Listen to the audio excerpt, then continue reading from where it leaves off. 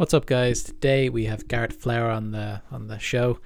This one was really enjoyable for me and Mark. Garrett is a really interesting guy. He started multiple businesses. The first one that we talk about is Crust, which was a bakery business slash cafe business slash wholesaling business. After that, he gets into technology. He's now the CEO of two tech companies, Park PNP and Park Office. Two kind of different slants on the parking tech business, but he's doing incredibly well. Really interesting story. We talk about how you can go from one industry to another, and what it takes to do so, and also just kind of what the value of just knocking on doors. Really interesting conversation, and we're going to kick it over to the guys in studio. Welcome to the Shark Pod, the podcast that explores business and lifestyle design in Ireland and beyond. And now, live from Greystone Studios, here are your hosts, Luke Curry and Mark Baker. What is up, Shark Nation? Welcome to another episode of the Shark Pod. As usual, we're coming to you live from Greystone Studios. Mark Baker out there in Glenageary. How you doing, Mark?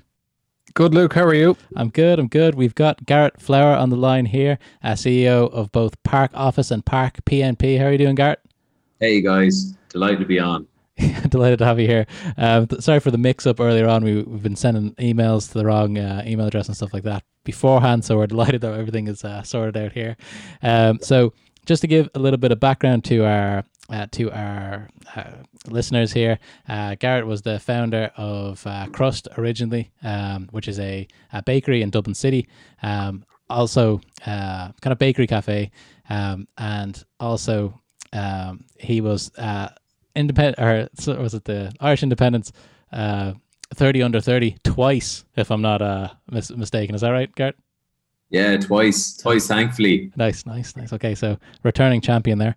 And now you're running two companies, Park Office and Park PNP, which are platforms for managing parking spaces, so people can get the most out of them. So looking forward to digging into that as well. But Garrett, when you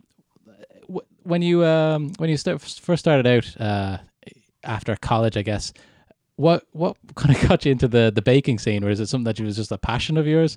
Because I saw from your LinkedIn that you were in Dublin Business School and you're doing like business marketing and stuff like that. Accounting and finance. So accounting and finance doesn't really scream baked goods to people. What got you into that? Yeah, so I suppose like many people, I just had an itch from an early age to start new things, and I was very creative early on. So I would sell things in school, and like pot noodles. You know, I would sell anything from sweets to pot noodles in school, and make a few pound off that. And in college, I've started doing a bit of what you'd call nightclub promotion, slash pre-drinking in my apartment, which turned into a business. Wow. I was then one of the first 100 listers on Airbnb. Really? Out of my subletted house in Dublin city centre, and so I've always been pretty creative and resourceful. And I suppose leaving college, I was trying to create a new business opportunity, and I started to look into new ideas. And I was fortunate enough that I had met another guy who you might know, Devin Hughes from Buy Me. Shout out to Devin, Shark Pod alum. Yeah, shout out to Devin, getting a lot of press these days. He is getting a lot of press. He's all over the place. We were just talking about that before. Yeah, exactly. And so myself and Devin met at the towards the end of college and started running these night events and making money from that. And we were just fairly keen to start a new business post college together. So put our heads together, and we realized that, so my dad is a farmer in Longford and had 80 acres of land. We were trying to figure out ways we could use that and we came up with a brilliant idea of setting up a solar farm, a renewable energy solar farm. And okay, from nightclubs to solar energy, I like the thinking path here. Yeah. Well, the world is your oyster, you know. So we started brainstorming and researching. We even did a sustainability report and tried to get the SEAI involved, and it actually attracted a consultant, one of the world's foremost experts in renewable energy, a guy called Diego Belmonte. And we sent it to him, and he said, "This is a fantastic project, guys." And he was so impressed by the project, he brought us out to LA, and we went with him to view LED factories in New Mexico. And then in LA, we were pitching, we were part of his pitch to the third largest real estate company in America called SunCal. And we were pitching renewable energy for all of their real estate projects. And, you know, he brought us over to talk about the benefits of PV solar cells. And it was just brilliant. It was a brilliant experience for two 21-year-olds. And we got involved in a pre-IPO at 21 and raising money to try and make that happen. But that's a different story for another day. Devin and myself parted ways then when we came back to Ireland. We tried to set up one or two other things, LED selling, but the market was just, as you know, pretty depressed back then at the early stages of the last recession. Yeah. And people were very unwilling to spend on anything, let alone LED lighting, which saves 80% of the cost, you know. So Devin went on to work at a couple of different companies, and I worked for DBS, which is the college I went to and studied accountancy and finance. And while I was there, I tried to set up an entrepreneur society, you know, to get people around the table talking about new ideas. And people forget that, you know, entrepreneurship is relatively new in terms of this whole trend. You know, back when I was starting out with Devin, like, no colleges had an entrepreneurship course. You know, there was none of this innovation ecosystem conversation going on. And when I sent out an email for an entrepreneur society, I got one email back, and it was from a guy called Rob Kramer. And Rob is a big Austrian guy who's a bodybuilder, so very unusual that he showed up to my house that evening to talk entrepreneurship with a big basket of pastries. Okay. And strudel and all that, I'd imagine, that type of thing. Or? Yeah, like Arnold Schwarzenegger with pastries. Just picture it, like, you know. And he showed up, and these pastries had like the most amazing taste. So they were like strawberry and yogurt pastry, dark chocolate and raisin, coconut. Like, none of this had been in the Irish market before. And I just tasted them and said, wow, you know, these are the most amazing pastries I've ever had. Like, why don't we sell these into coffee shops around Dublin at the weekend? So for the next 3 weekends, me and him baked in my apartment and burned half of it and started selling into cafes around Dublin. And within 4 weeks, we had 30 coffee shops buying.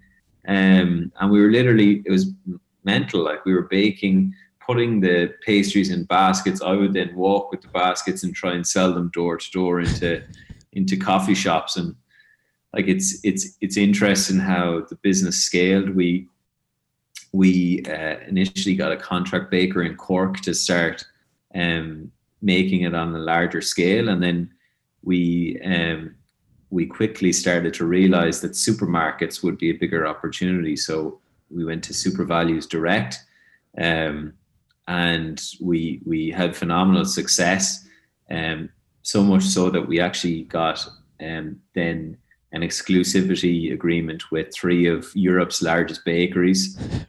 It's just, sorry, can I pause you there? This is it's the most like straightforward kind of both of the businesses that we discussed so far. Is like, so we thought this was a good idea, and then they flew us out to California. I think you're making it sound a little bit easier than it is. But then we got this guy came over. He had very delicious stuff. Then everyone in Europe bought our pastries, or like it's it's mental. It's so what's the time frame from like him saying here's a piece of strudel to you guys kind of get it into the supermarket game? Yeah, so I'll break it down into more micro. Like it's very hard work, right? So like essentially you have to be a little crazy. Myself and Rob, like he was baking and I was literally walking up and down Georgia Street with a basket of pastries and grease-proof paper on top, and walking in to a coffee shop and saying, hey, would you like to buy this basket of pastries? Not knowing what the price was, not knowing what the costs were, just fairly keen to sell that basket for whatever I could get and to see if there was a market and validate what we had. And thankfully we had a very high sales rate. I mean, 90% of places around that I went into bought, and that was extremely gratifying and exciting. Like, I mean, the first basket of pastries I sold, I think, was for 30 quid. And I'd say we probably made about €2. You know, the basket itself was like 20 quid from Musgraves, you know. And that's excluding labor, you know. It was just, it was mad. And then how we scaled up was when you have your validation of your business, which we did, we started to try and outsource it to scale. And we realized that supermarkets would order a lot more than a coffee shop. And so I went to SuperValu in Longford, where the manager, Roy Davis, where I'm from, Longford. I sat down and I said, Roy, you know, we're a new business. We're trying to get off the ground. Would you have a taste of these? And he tasted them and he ordered 7 cases. So 7 cases is the equivalent of 4 baskets times 7. So, you know, 28 baskets in one order. And he said, oh, I'll take that every week, you know. So that was one SuperValu who multiplied the business. And we, on the way back to Dublin that same day, we stopped in 6 other SuperValus and got the exact same order. Wow. Wow. So like we were bringing something new to the market, that the market had been saturated with plain croissants, baguettes, bread for 20 years with Cuisine de France. You know, it's like the chicken fillet roll was the most innovative thing we could think of, you know.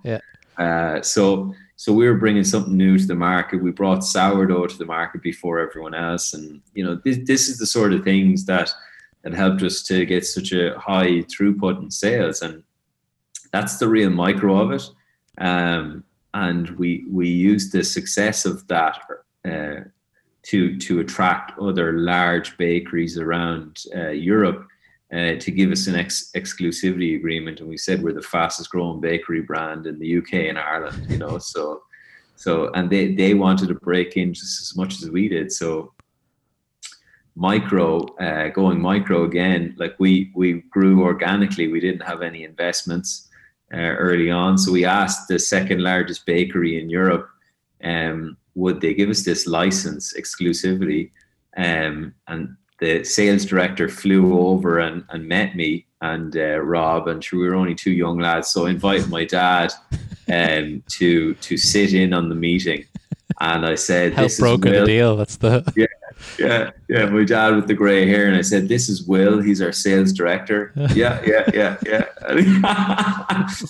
and yeah, look, we winged it a bit, but we brought him. We put him up in the Westbury. We presented a really good case. We went out for a few beers after, and he really liked what we had done so far, and gave us 3 years exclusivity. So. Wow. On top of that, what was the most exciting part was he gave us two pallets for free of the product, you know, to get going, and or was it 5 pallets? It was enough that we could sell those pallets and then reinvest the profit into more pallets, which became containers, and we became then the largest supplier of donuts in the country in 2017. Wow. We supplied Applegreens and Tesco's nationwide, and SuperValus from Dingle to Donegal, you know. So it was 3 failed attempts to break into the UK market. What? But we used the money then to set up 3 coffee shops in Dublin city centre, and Georgia Street and Ainger Street and Kildare Street. So we had we grew quite quickly. I was 24, 25, and I employed 45 people. Wow. It's a quick learning curve. What? Quick learning curve. We used to do things like we were rewriting the book for ourselves. Like we had a site, our big site on Georgia Street, which had a big basement, so we couldn't think of what to use it for. So we put a ping pong table down there, and it was like the Google of coffee shops we were trying to create. And we were saying people would come in with their CVs every day, and we'd say to them, "Look, if you can beat us in ping pong, you got a job." And it was a great way of like getting to know someone. Actually, is over a game of ping pong. And if they played, they showed that they were open and up for a chat. If they couldn't, they were not able for the back and forth of a customer. So, and tell me, really, really, really exciting journey for those few years that I was involved with Crust. Which type of bit? So it's kind of like the first one where you're kind of like being the supplier, I guess, of the goods, and then you're being kind of more of the delivery of that in the cafes. Was there either one? Which one would you prefer? Or say if there was someone starting out with the business, would you say, okay, maybe go open a coffee shop rather than be kind of a distributor? What do you think? Which business do you prefer? Yeah, it's a good question, and essentially we actually created 3 different businesses in the one business, which was extremely hard and caused eventually a burnout for both Rob and myself. We started in essentially wholesale, so we're baking, manufacturing, and then we decided exclusive distribution rights from the 3 largest bakeries was much easier, because we were essentially calling customers, seeing who's interested in an order, and then fulfilling the orders. And that could be done through phone and email, so we wouldn't have to leave the office. And we were supplying containers of breads to supermarkets, which in one email you could have one email thread which brings you in 30-40K. Wow. Whereas with a coffee shop, we got into a coffee shop more because we thought let's build a brand, let's create this next Starbucks of bakery, the Au Bon Pain of Europe, and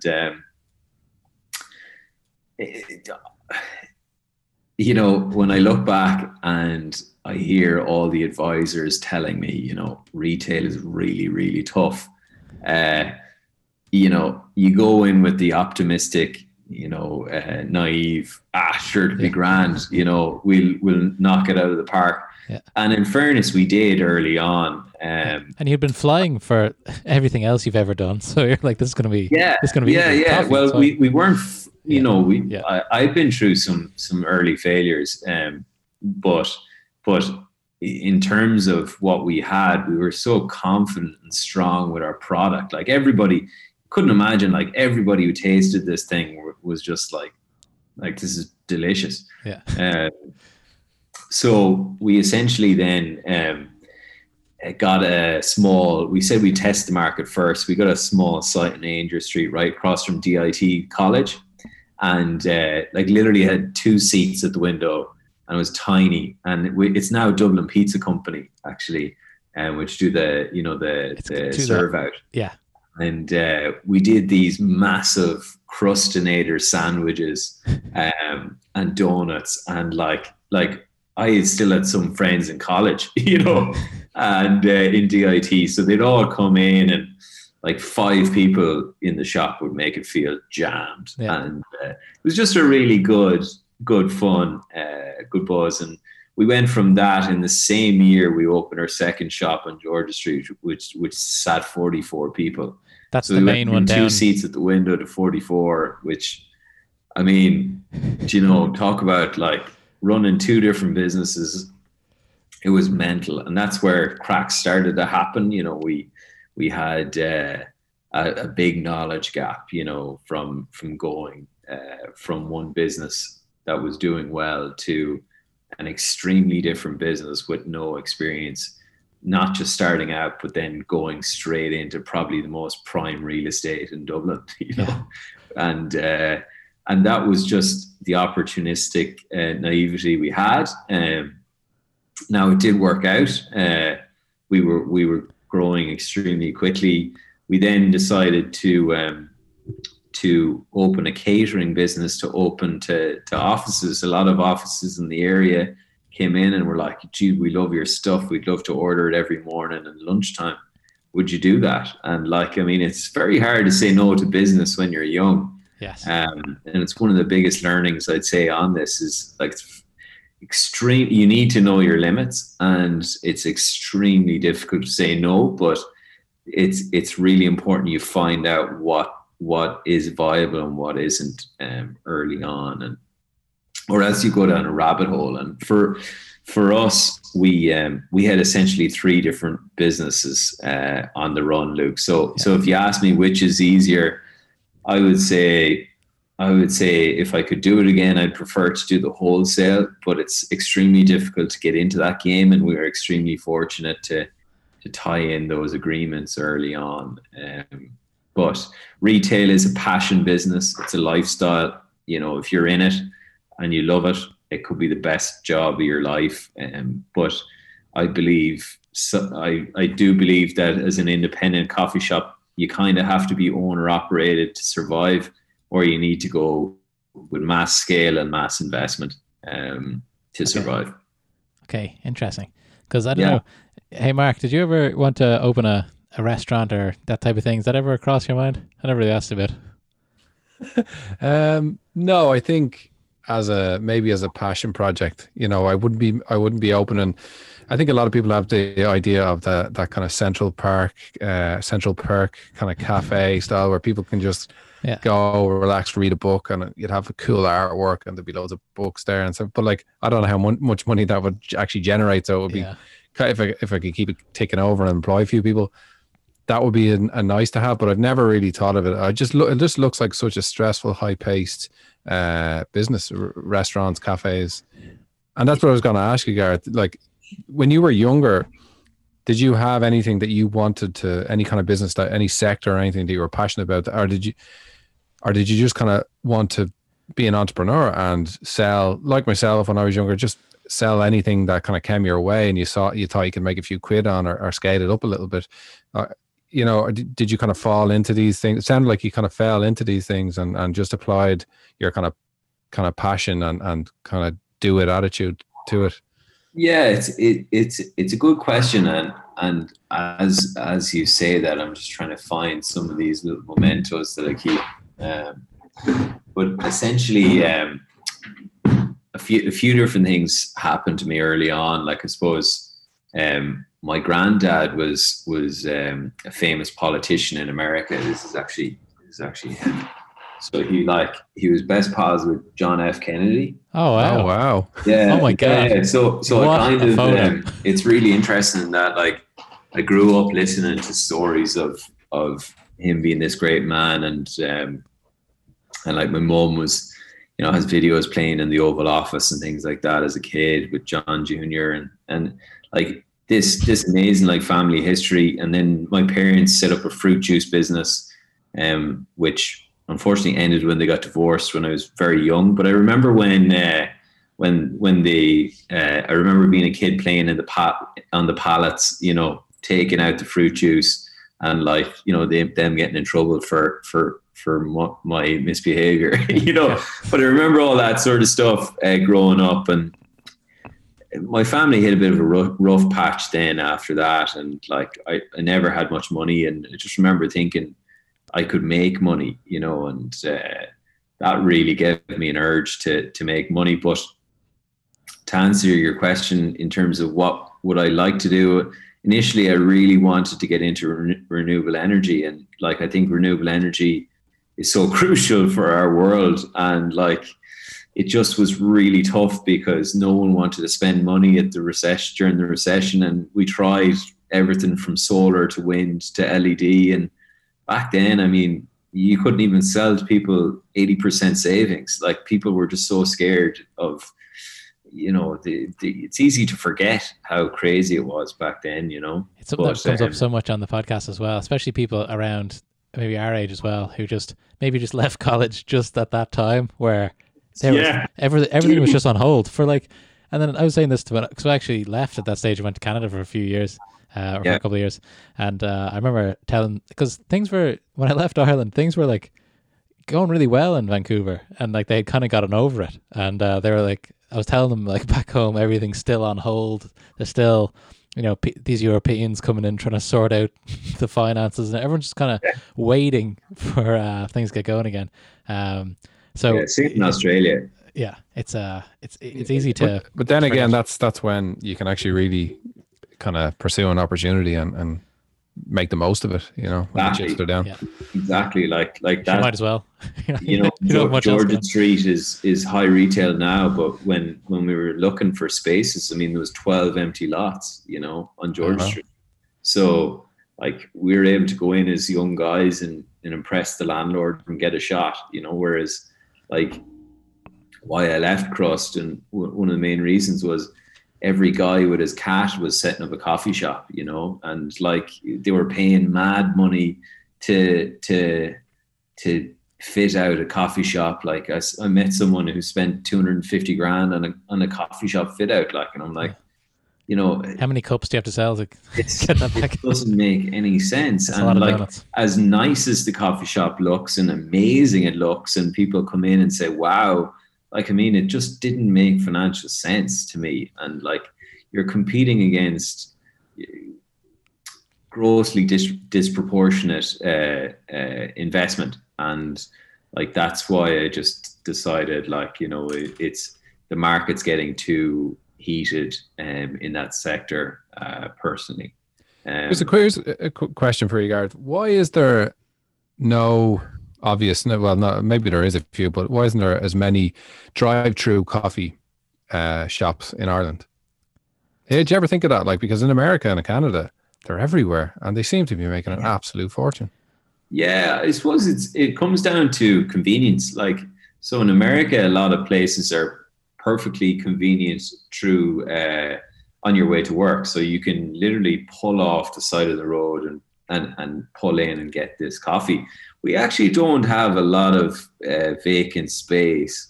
If you look around Dublin for these sort of food stalls or food trucks or coffee vans, you know, like to pull in off the road and do that, it's all quite condensed.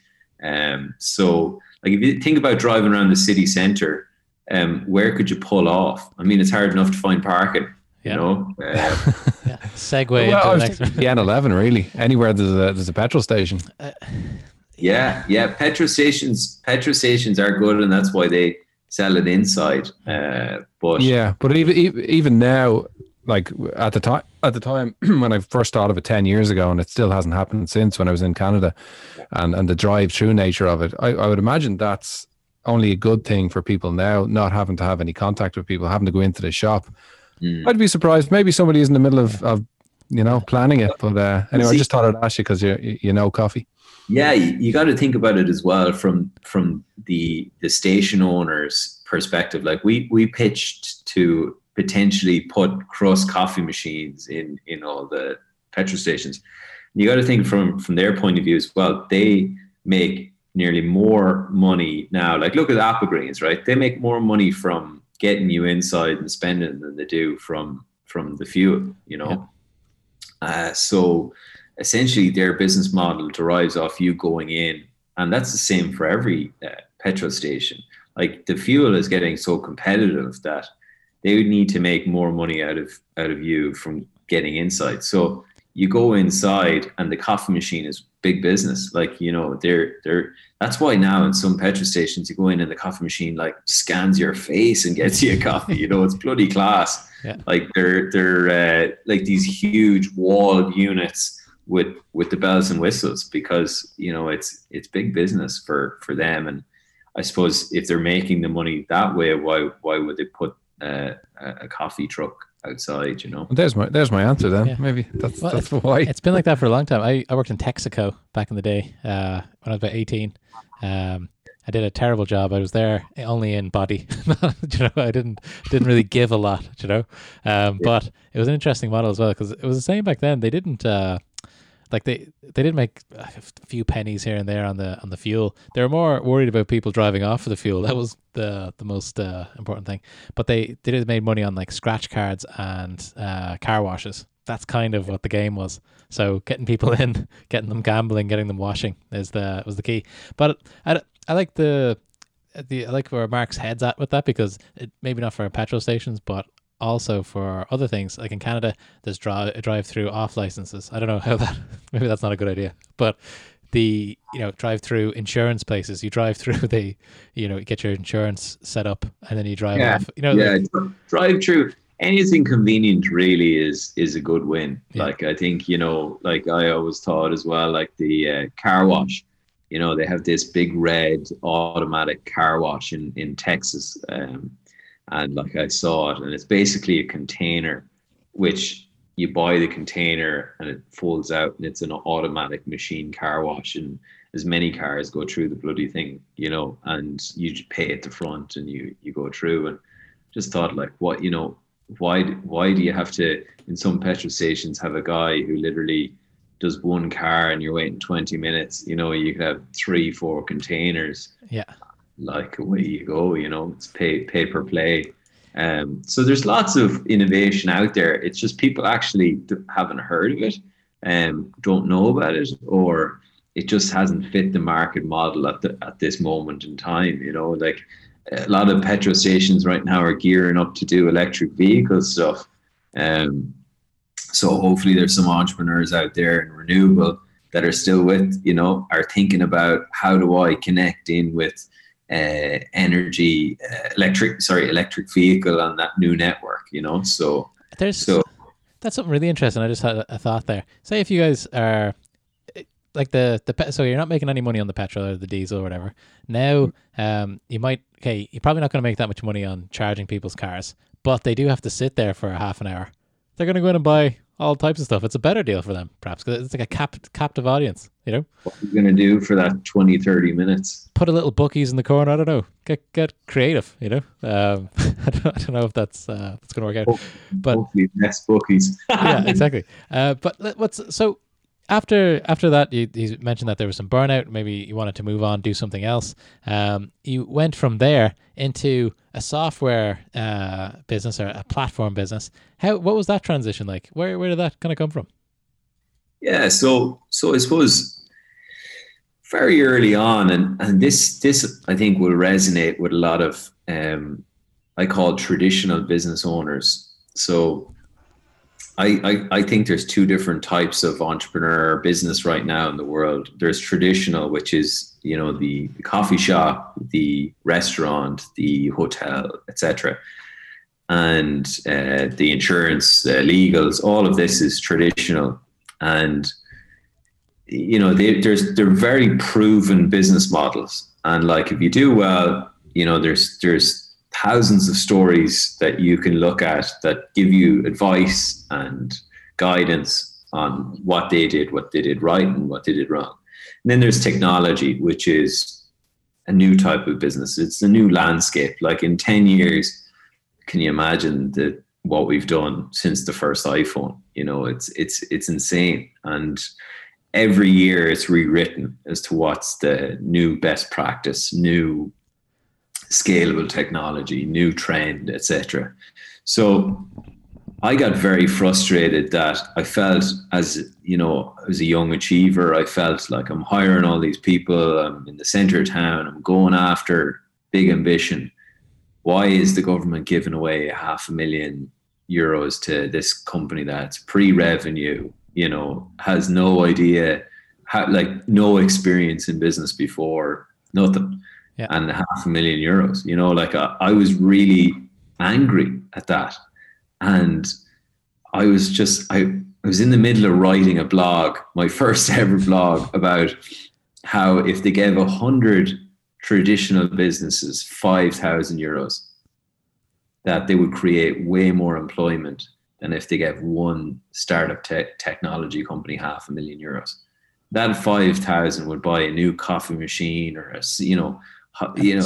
new printer setup or something, and like it's really worth thinking about how traditional businesses are key employers. Like all those jobs, and the government doesn't really look after entrepreneurs in this country. Like, there was, when we were starting out, there was no social security, really. It's like you go on this wild journey, no one tells you how many pitfalls there are, and then if you do make it, they'll tax you like crazy. It's kind of makes no sense to even want to try. But I just got very annoyed that I had to pay rates. I had to pay for, Dublin business development, whatever, and I wasn't getting any benefit. I had to pay for, then the health and safety inspector was coming in and making us change things every 6 months.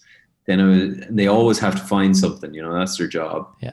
Building regulations was brought in. It was a brand new regulation body, and they came in and it cost us 30 grand to fix the stairs, like 30 centimeters too short. Like, it was literally madness. And for me, it was just, when I was looking at technology, I said, there's none of this regulation. It's not tight. It's, it's open, free, for ripe for innovation and create new opportunities. And I just thought that instead of giving out and complaining, which I never do, like halfway through the blog, I was like, this isn't me. Like, I just don't like complaining. Yeah. I said, if that saying just hit me, it was like, if you can't beat them, join them. It was like a technology landscape.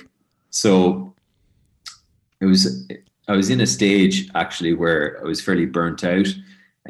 Like, when you work 20-hour days, 7 days a week, you have the energy to do that in your early 20s. And like, I just wasn't enjoying it. Like, my friends will tell you, back then I was just working all the time, and like, you'd think you'd enjoy it a lot more, but in hospitality, everything that can go wrong does go wrong. Like, there's a great movie called The Founder. It was about the McDonald's, Ray Kroc, and the whole story behind that. And it sums it up perfectly. It's like, his opening day, no one shows up, like all the build up for opening day, no one shows up. Then they go, right, we'll throw a party. Everyone will show up. Everyone shows up for the party, and then they get invaded by wasps because they smell the sweet, smell in the air. And the wasps come and flooding and everything. That happens when you own like a hospitality industry, like a hospitality business. And like, I remember sitting in for an interview and the roof starts leaking on the interviewer's head. It's like random stuff that really stresses you out. And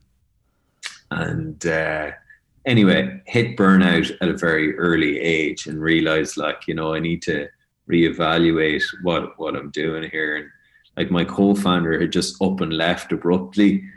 So I had literally everything on my plate. So hit that burnout stage and took a little bit of time off. And anyone who hits that stage will know it takes a mental toll. You really have to step back from the business. And, thankfully I was able to do so. And for 3 or 4 weeks. And in that time, I reflected and found that, I really enjoy innovation, and found that in 20 years, if I was doing this, would I be happy? And I said, no was the answer. So I started to look at other things, and I got an idea one day. I bought a car purely because my girlfriend at the time, now fiance, she was sick of getting the bus in from Rathfarnham. And so I bought a car, and the first day with the car, I couldn't find parking. We were driving through Ranelagh, and like, it was just mayhem. 20 minutes of up and down past Smith's Bar there. And then I started to see all this open space in front of people's driveways, and I just said, you know what? I used to work in electricity while I was getting crust up and running.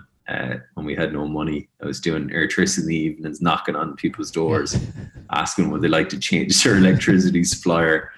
And I just thought, look, I'll go and knock on her door, on this person's door, and see if they'll let me park.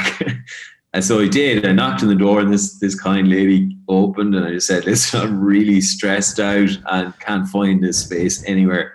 Is there any chance I could just leave it here for a few hours? And she said, no problem, which I was really surprised at. And I came back a few hours later with some chocolates and €10 and just said, thanks so much. And she was delighted. Like, she was like, oh, geez, I should do this all the time. And we had a good laugh. And then I got back in the car and said, you know what? I Airbnb the house. Like, why can't people Airbnb your rent out their parking? Yeah. And that's where Park P&P and the idea came from. And so I had that initial idea for a technology company. It's such a huge problem. Like I was driving around Dunleary. I used to live in Dunleary. I live in Greystones now, and we were driving around and around looking for like any type of park down the seafront anywhere, and it was just snail's pace going around. I think it took us about 40 minutes, and I was just like, this is the worst experience I think I've had in the last month. Do you know what I mean? It's so stressful. So you start very brutal. And then you're trying to back into a spot, and then people are trying to get around you. I'm like, anyway. And if you're a bad parker like me as well, you look at the spot about 6 times before. Yeah. Yeah. I gotta take a swing at that if I'm gonna make it. It's not one of my fortes. And then usually when I get out, I'm about a mile away from the curb there. But so okay. This is great, right? We've got this problem. You're solving your own itch, as they say. You right now you've been an entrepreneur for a few years, so you've got all of those type of chops. But from a technology point of view, how do you even go about figuring out like a platform, or is that something that's kind of outsourced? Do you need a technical co-founder? What would be the best route to get that going? Yeah, so I suppose the benefit of having been in business a couple of years, I wasn't 100% sure on the business idea, and I had other ideas before. Like I was mulling in my head this other idea called Flightcred, and it was basically like a prepay trip. So I was mulling over the two ideas. The prepaid, it was like how many times your friends and you would say, let's go to Ibiza next year or something like that. And like, you can't afford it right now, but you'd like to book in the cheap rate now. So it's basically like you can book in the cheap rate and then pay it down over time until the thing. So I thought that was a genius idea. I was going to do it. And then this came up. So I had to research the market, and I spent about a month researching the market, and I found that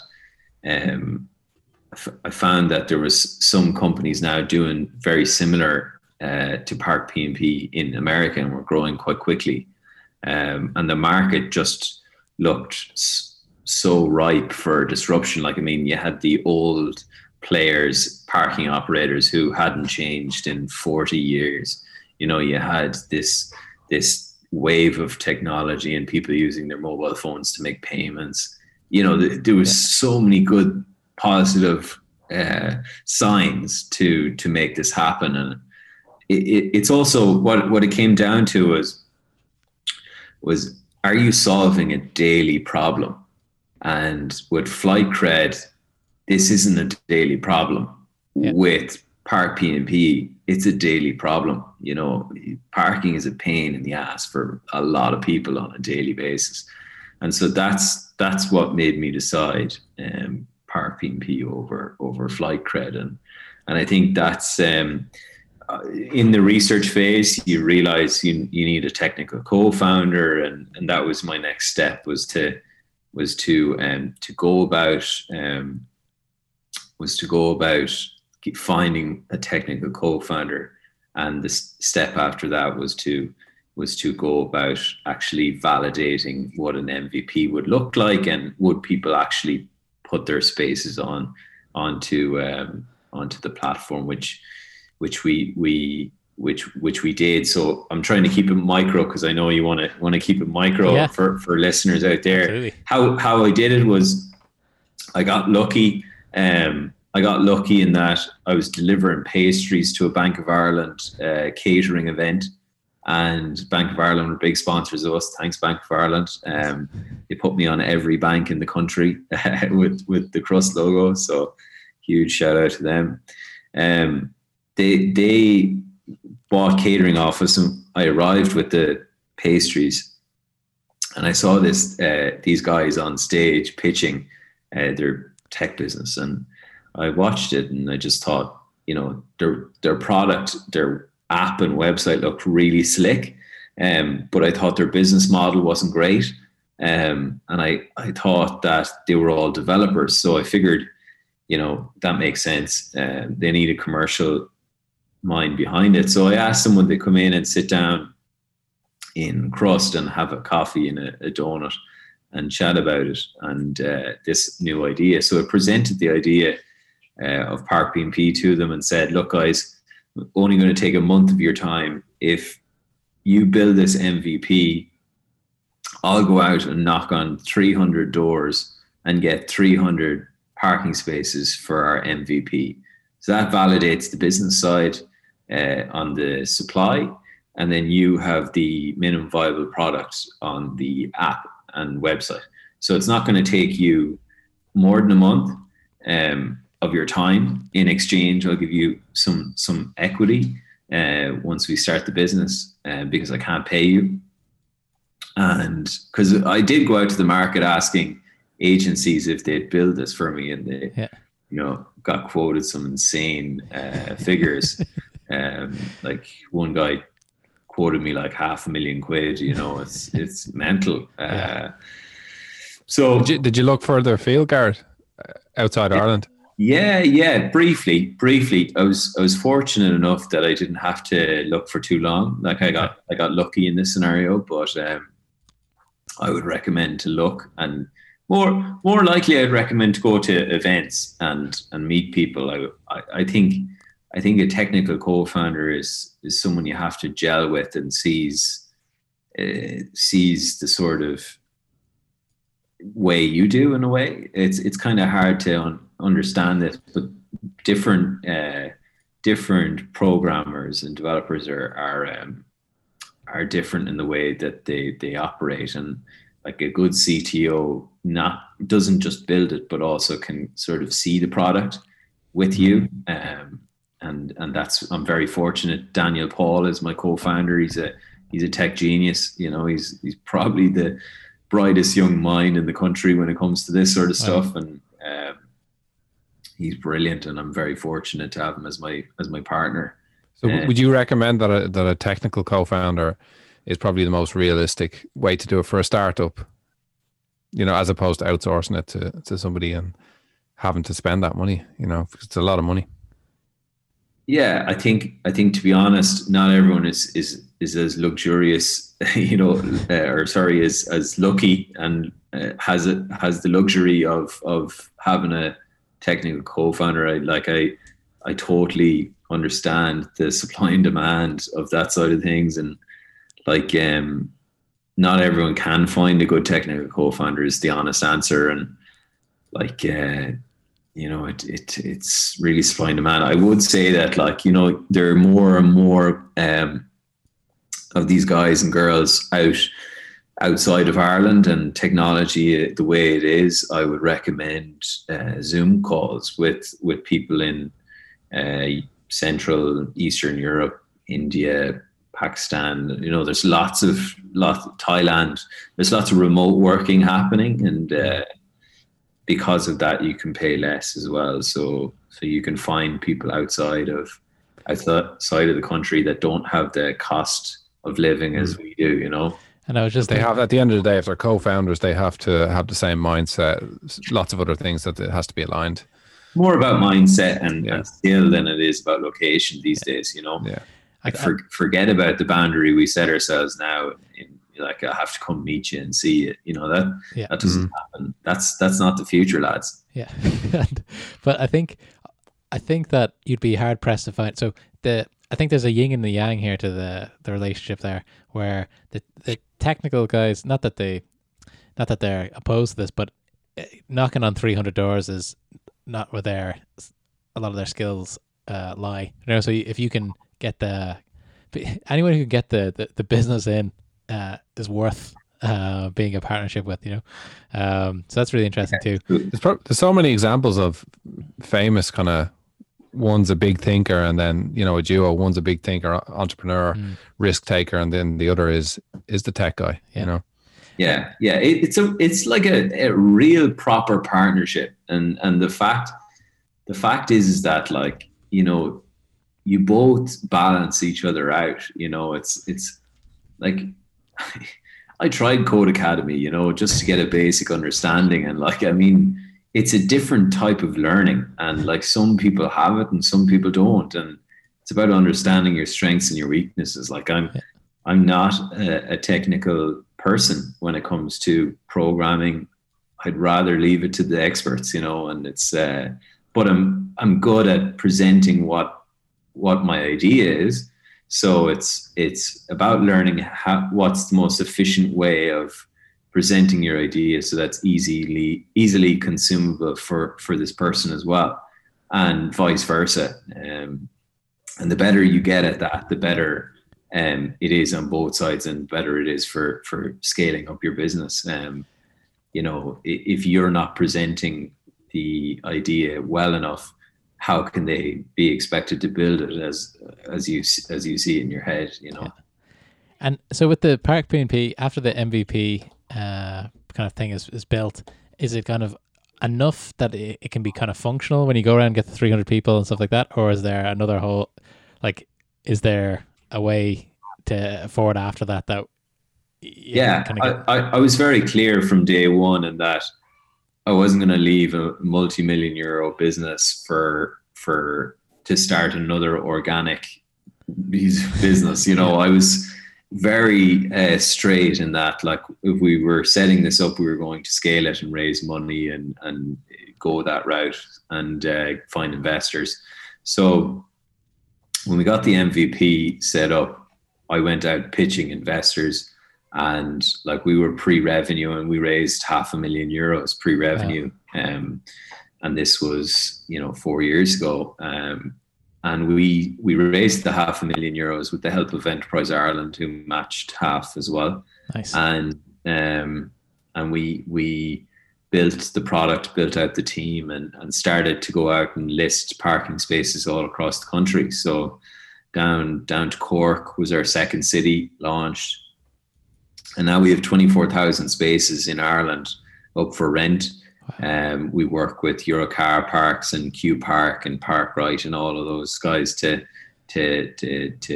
put their spaces up. The convention centre, for example. And then what happened was we were scaling into Belgium and the Netherlands and live in those two cities. And an interesting thing happened. We were trying to raise a Series A investment of about 5 million, and instead we raised 1 million, and we decided to look at another solution that we were running with, called Park Office. So essentially, a large company, a pharmaceutical company, had asked us, could we find them 50 parking spaces in the Park P&P marketplace? And so we went out and we found 50 parking spaces in the area for them. And when we went in, it was actually me who was going in to sign the contracts with them.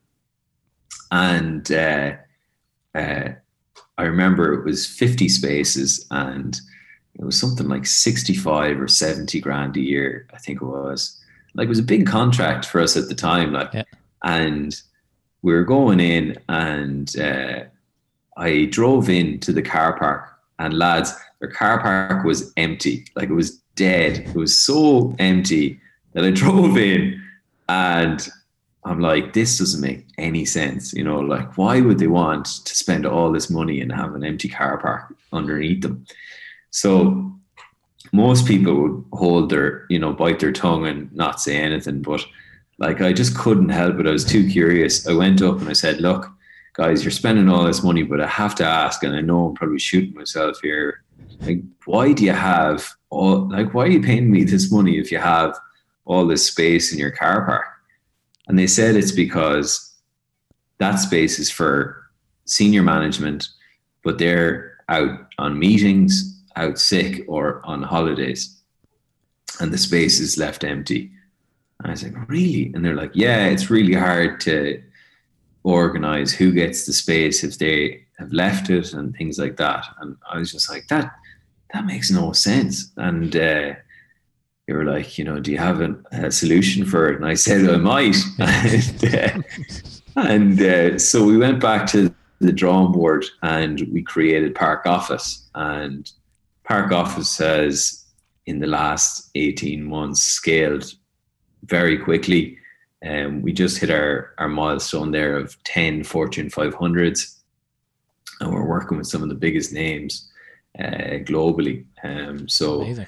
Essentially what we do is hot desking for parking spaces, and we manage the parking spaces and maximize the use of the parking. And we've actually, since COVID, nearly doubled the amount of demonstration calls we've been doing because people are scared of public transport.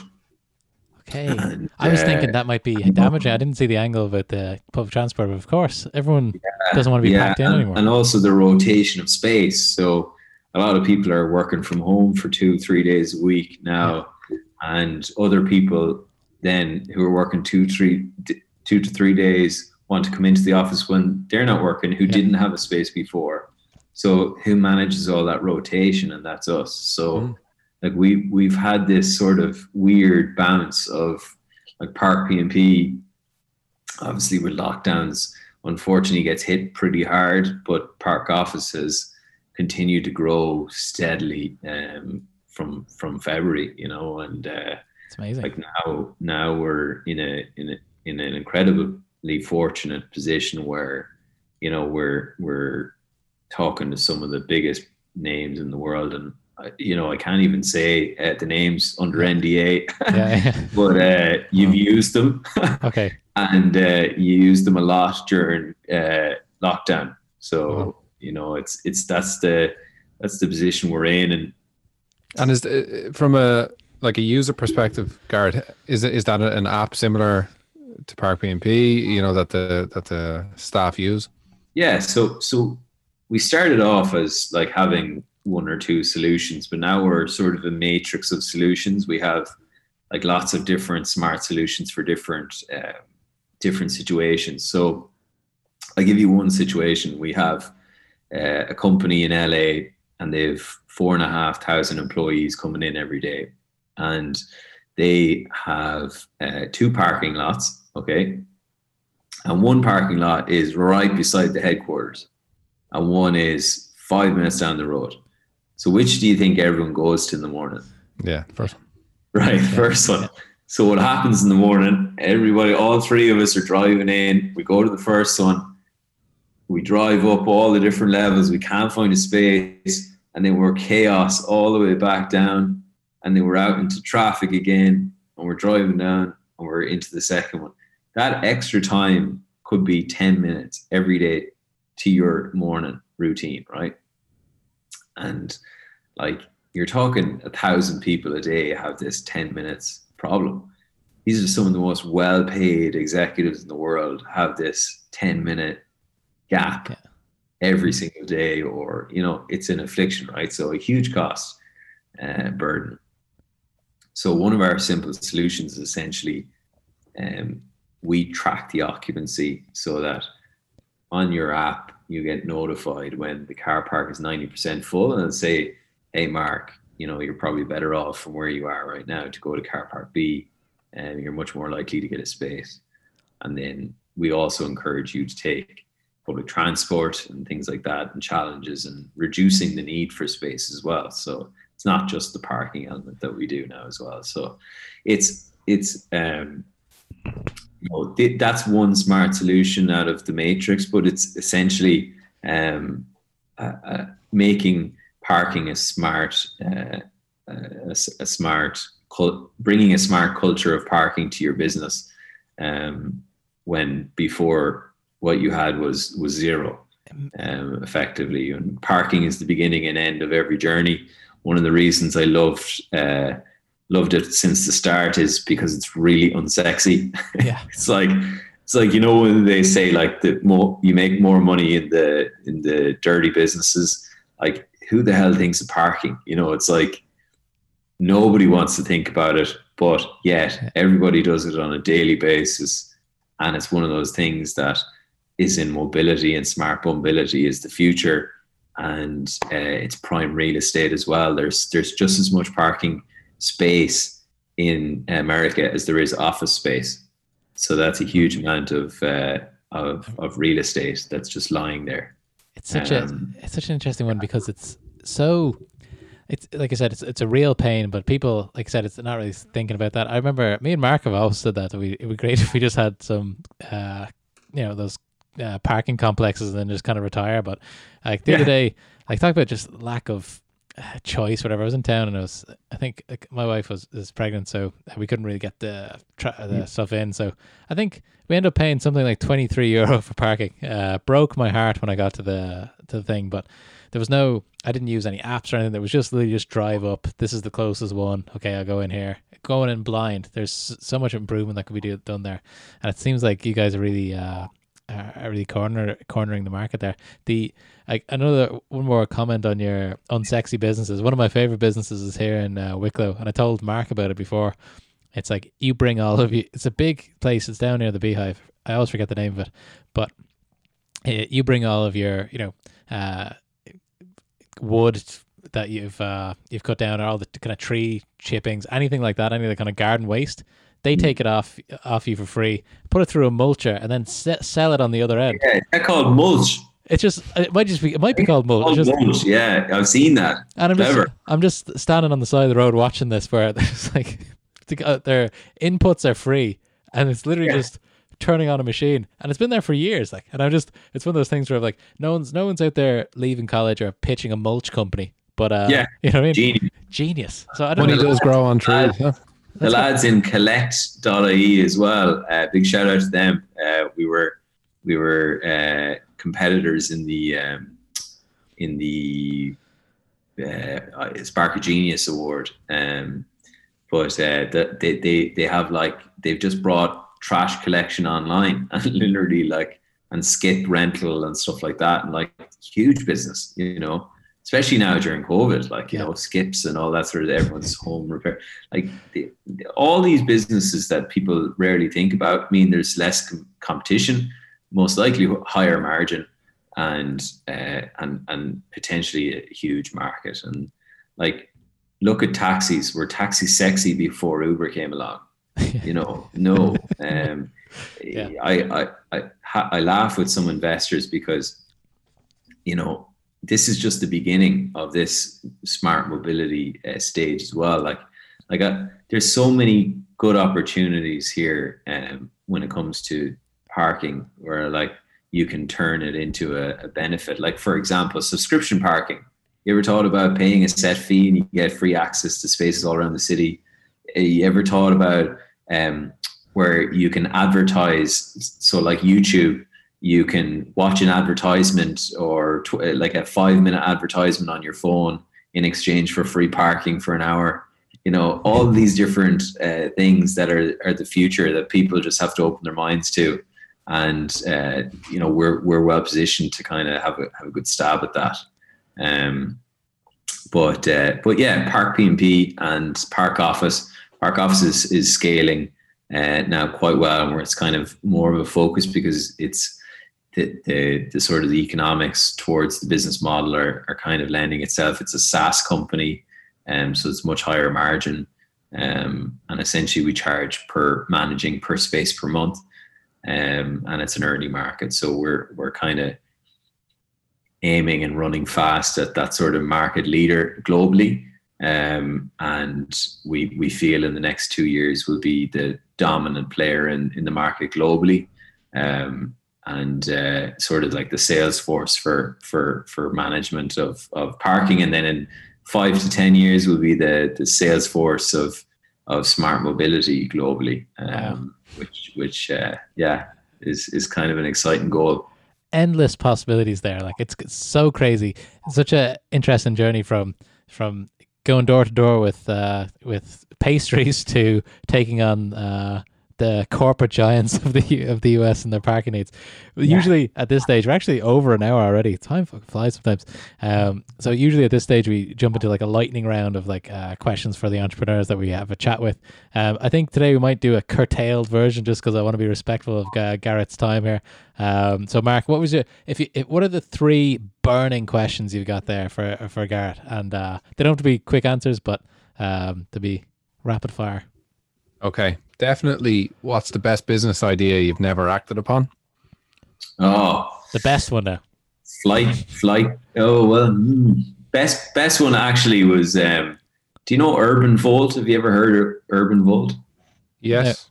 So essentially, the guys in Urban Volt created this energy performance contract, which essentially means that they'll put the LED lighting into your business and then get paid back through the savings. And myself and Devin actually thought of that idea, put together a contract and pitched it to one business, but we never followed through on it. And I just see the lads nailing it and wish we had maybe followed through on it. But yeah, look, everything happens for a reason, and the lads are doing extremely well. Great. More power to them. How much money is enough money? It's not about money, lads, to be honest. Money is all about getting you to one place of sustainability. As an entrepreneur, obviously there's risks everywhere and everybody wants to tear you down, from your parents sometimes to the government. Everybody wants to take you down, unfortunately. And it's a small support group. Getting bigger, thankfully. But it's a tough role, and but if you do it just for money, I think you won't go too far. You have to enjoy what you're doing, and you have to have passion to go through the tough times. And money is a short-term motivator for me anyway, and for a lot of people I know in this space. And if you want to be really big, I don't think money alone is the motivator. Love that answer. It's great. Okay, two more quick ones. If you could do business anywhere in the world, and you probably are, where would it be? So where's your favorite market? Great question. We do have clients from New Zealand to LA. So like just in terms of, oh man, that's a tough one, because I've been in San Francisco. I absolutely love the optimism and the energy and the buzz, the ideas. But then it's so expensive to make a move there. It's like rent is astronomical. It's like 2-3 times Dublin. It's mental. It's also much tougher to you have to raise a lot more money to get things off the ground, and it's much tougher than setting up here. And then you go the other way, and I think the market is kind of really nice in Ireland, in that we're kind of we're not as heavily regulated as other European countries like Belgium and France, which have a lot of taxes and company taxes and charges and different things. Ireland's a very good market to start, but it's a really difficult market to scale, especially as a consumer business. That's why I'm so impressed by Devin, with Buy Me. I think it's an incredible, very rare that a consumer business does well in Ireland. And a lot of great entrepreneurs have tried. But B2B, it's a great starter market, because we have access to the biggest companies in the world right here in Ireland. And then they link us out into the mothership, and that's been very lucky, very good for us. And so I would say if you're starting a B2B, start in Ireland, or somewhere similar. If you're starting a B2C, I would never start in a small country, B2C, because unless you're just doing a very quick beta and then you're moving out, it's just such a tough market to scale in. Okay, Nice. Last one. If you could advise someone to learn one skill, what would it be? One skill. There's so many. One skill. Read more. It's not even a skill. It's just read more. Read as much as you bloody can and upskill on everything you read. You know, it's like read about people who've done it before you and take their learnings. Like I could easily just say programming or whatever, but lots of people won't get that. You know, I could easily say accounting, basic accounting. A lot of people are really bad with numbers, so I'd say, you know, it's hard to pick one specific skill, because there's lots that would help. So I would say read as much as you can, and pick up the nuggets from that. If that any book you'd recommend for an entrepreneur? The 5 a.m. Club. I always keep it within fairly close distance. Wow, that was close. That was right there. Yeah, I consistently read a chapter over coffee pretty much every morning or two, and wow, it's just mindset stuff. It's brilliant. It's brilliant. He talks about it's all about getting your mindset right as an entrepreneur, which I think is half the battle you're up against yourself mostly. And if your mindset's not right, it slows you down or stops you. So amazing. We'll definitely look into that. One more question. Would you like a t-shirt or would you prefer a mug? What do you think? Mug, lads, unless stock's low, and then t-shirt. No. We'll definitely sort out a mug. So Garrett Flower, thank you so much for joining us today. An incredible story, and what's really nice about this one is because it just seems like it's right in the middle. Sometimes we've got people that have just started their business. Some people have kind of sold their business, and it's kind of looking back. But we love to talk to people that are actually in the trenches and doing so well. So thanks very much for spending so much time with us this evening. And I just say, I just recently launched a YouTube channel, Garrett Flower. So I'd appreciate it, just a push on that. 100%. It's something new I'm doing. Yeah, it's excellent. I checked it out. I'd recommend everybody go visit it. We'll put that in the show notes as well. Appreciate that. Perfect. Thanks very much. Talk to you soon. All right. Thanks, Garrett.